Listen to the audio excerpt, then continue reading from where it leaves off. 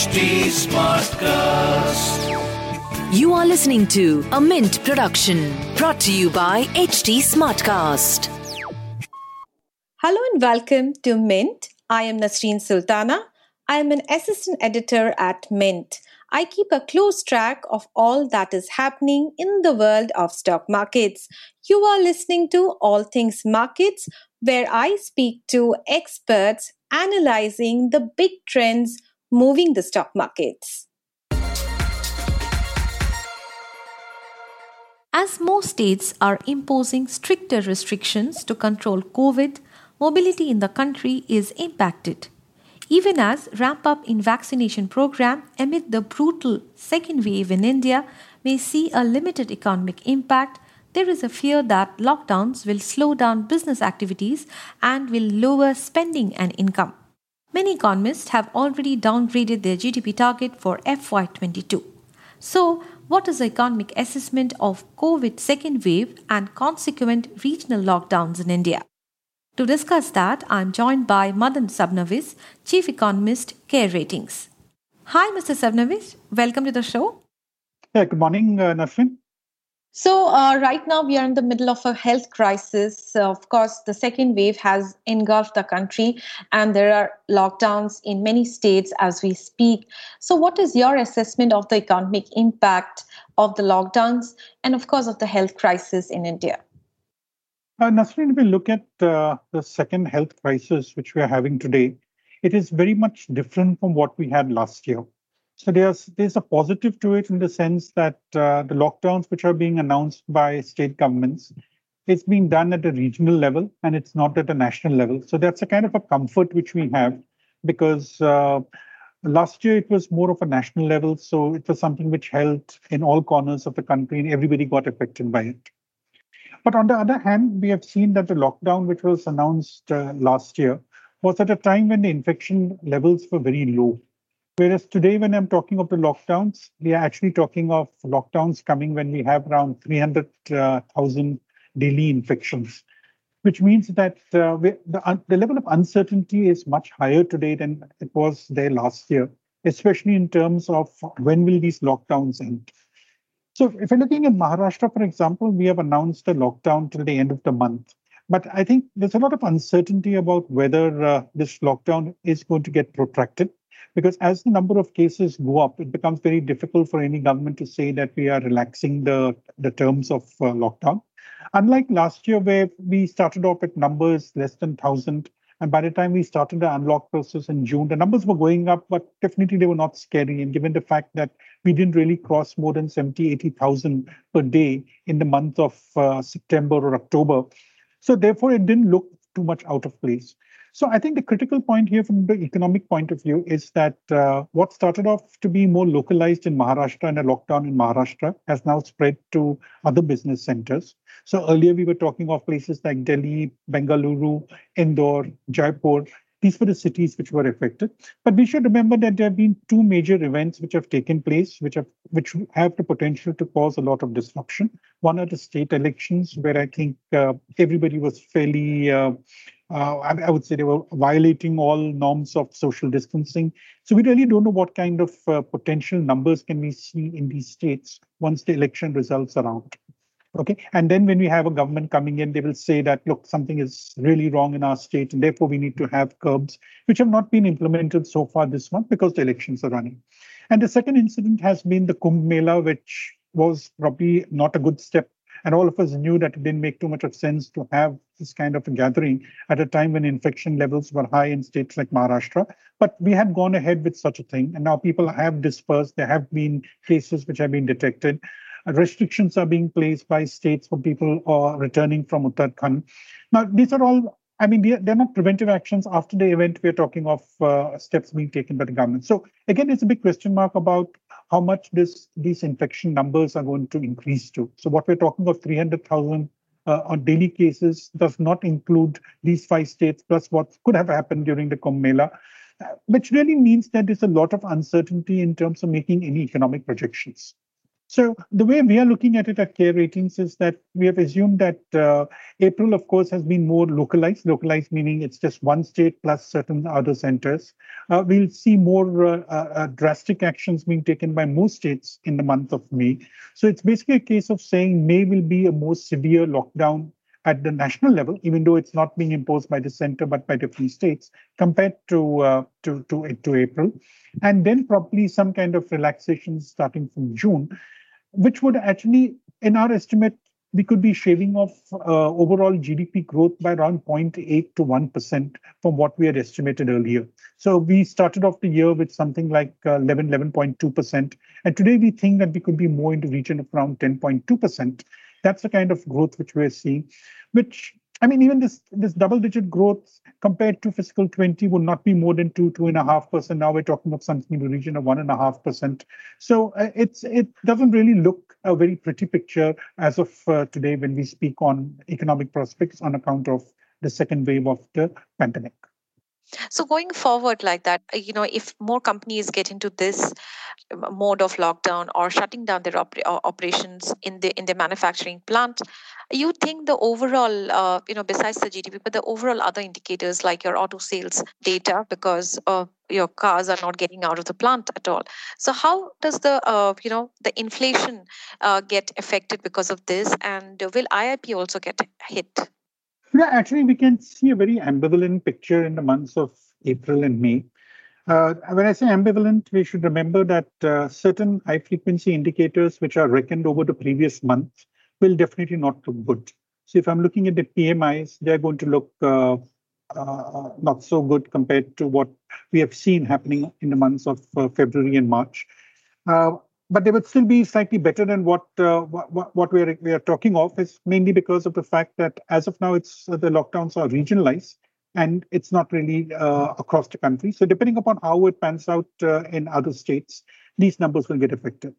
So that is one part of it. The second thing is when I look at things like IIP, to my mind, this is where the ambivalence will really come through because we had very deep negative growth rates last year. So statistically, we may be better off this year because some part of the country will be functioning even in the month of May.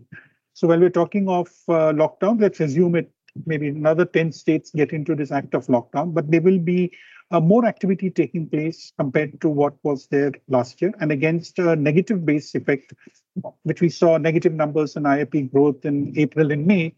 So maybe we should not be looking at the IIP more closely in the next 2 months. It should be more on the PMI side, which will tell you, because the PMI is a number which looks at what happened in the previous month, whereas IIPs over the previous year, when I have a negative number last year, things would tend to look better. That's as far as IIP goes. Now, on the issue of inflation, which you mentioned, I think inflation is something which will continue to haunt us during this particular year, because we have seen that while this number of around 5.5%, which we're looking at, is something which we had witnessed even last year, but the composition of the inflation is quite different this year compared to last year. Because last year when we had inflation, it was more concentrated in the food products, whereas now it's going to be in the non-food products. And earlier we would be saying that, okay, it's the crude oil which is going up, but I don't think oil is going to be the major concern. It's going to be the non-food, non-oil basket, where we have seen prices moving up on a number of services. And as you operate for a shorter period of time, you tend to be increasing your prices. And that's something which is going to get reflected. And it also tends to be a bit more stickier than food prices. Like we know that the price of onions, when they go to 80 rupees, can come down to 40 rupees or 20 rupees when supplies improve. But when the MRP of a product or a service actually goes up, it never really comes down. We've seen that even post GST, we've never seen too many gains which we have had on account of whatever happens in the MRP. So therefore, I think inflation will be something which will continue to haunt us for this year. And it's something which I think even the RBI has stated indirectly that inflation is going to be a concern, at least in the first couple of quarters of this year. Again, we are looking at the good monsoon. Maybe that's something which could provide some relief on food. But the core inflation part will remain sticky. And therefore, we think this headline number of 5.5% is something which we will see for most part of this year. there are arguments that probably this time, once this lockdown is lifted, there would not be any pent up demand anymore, like we saw last year when there was after the first wave, when the economy started opening up, there was a lot of pent up demand, and corporates really benefited out of that, especially in the consumer segment, like your autos and consumer discretionary. But right now, the argument is that if you will not replace your ACs and your cookwares again in less than a year, so the pent up demand is probably likely to be hit, is what other economists are saying. Do you agree? Yes, I would agree there. And see, the major driving force of an economy is finally consumption. And this is going to be another year where we're seeing that consumption is going to get affected because the way in which the lockdown has been designed, we're saying that we're only allowed to consume necessities. We cannot go in for non-essential goods, which actually means that the so-called discretionary spending of households tends to get constricted.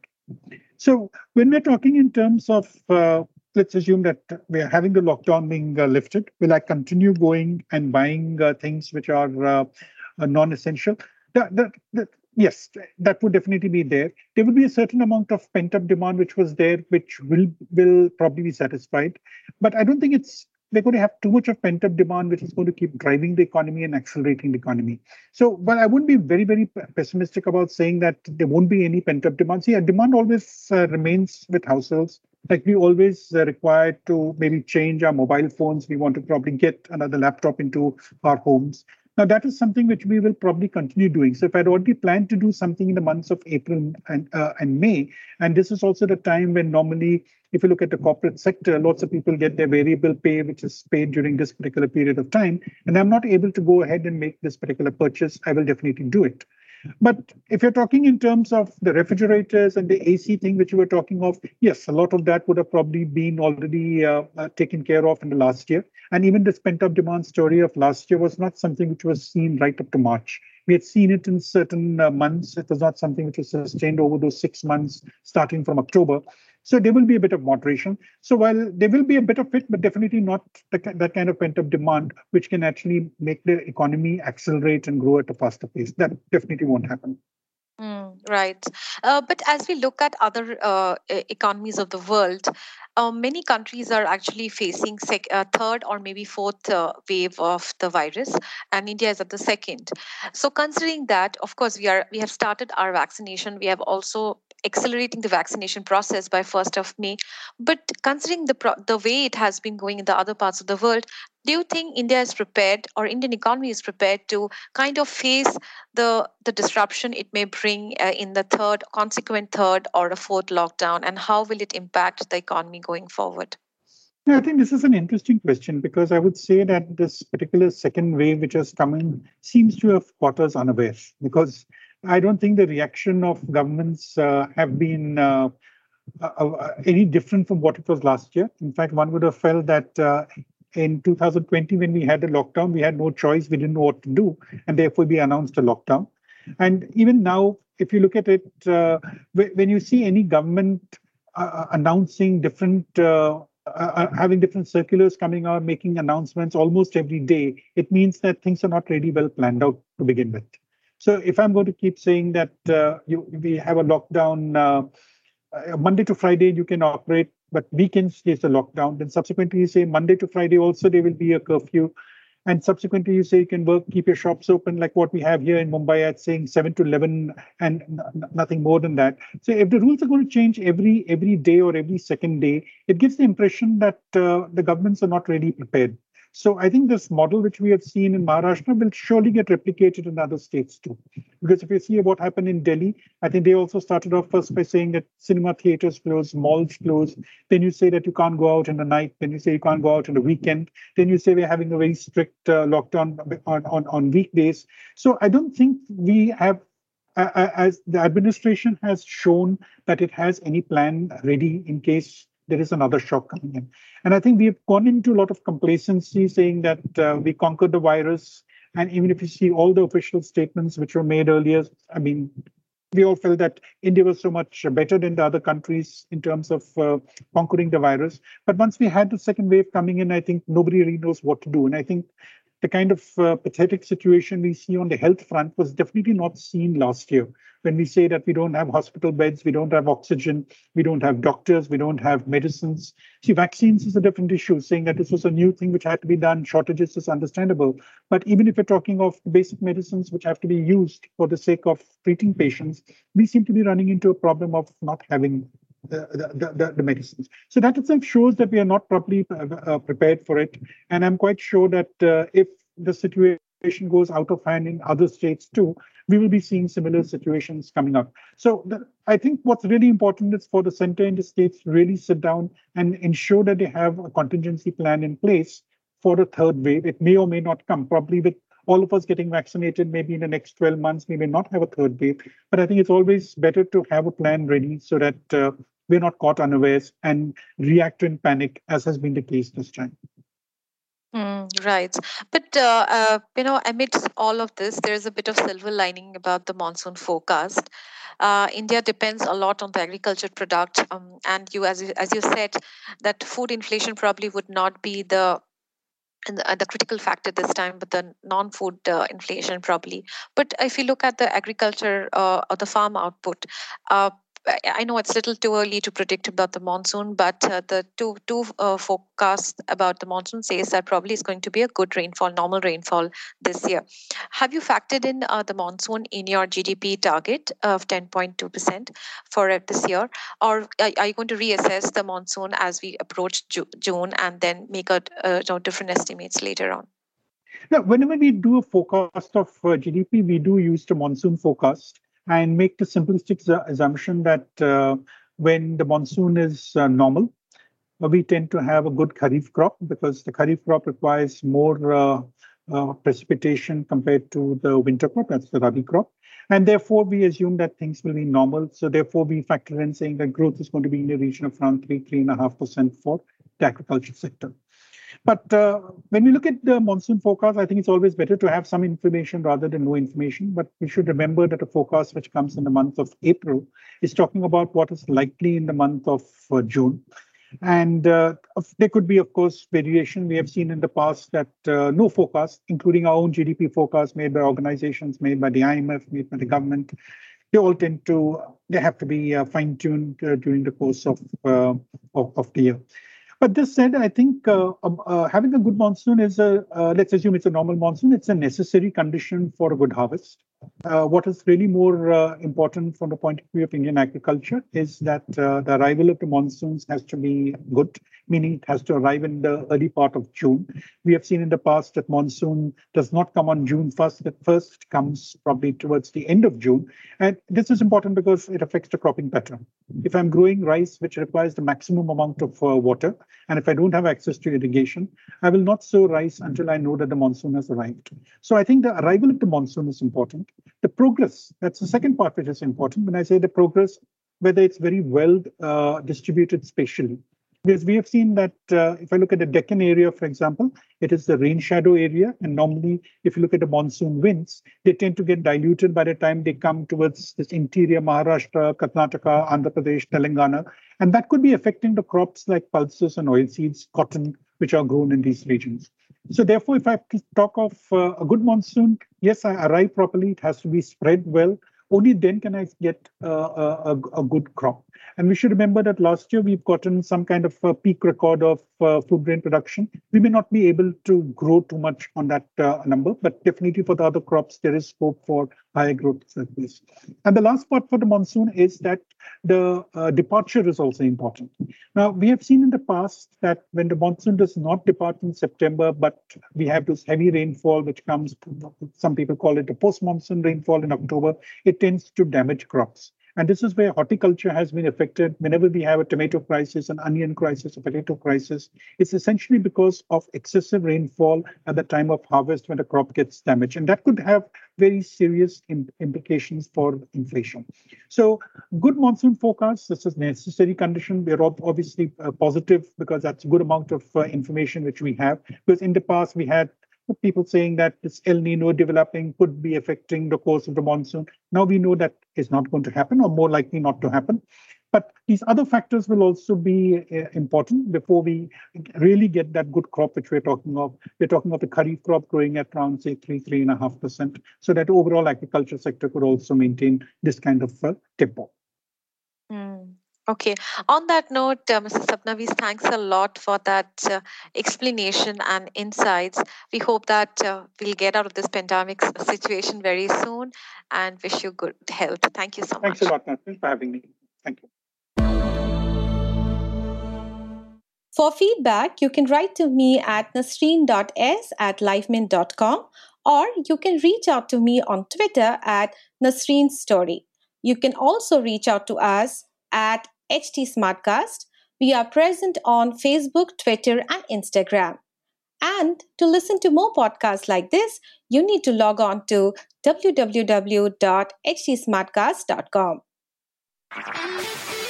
This was a Mint production brought to you by HT Smartcast. HT Smartcast.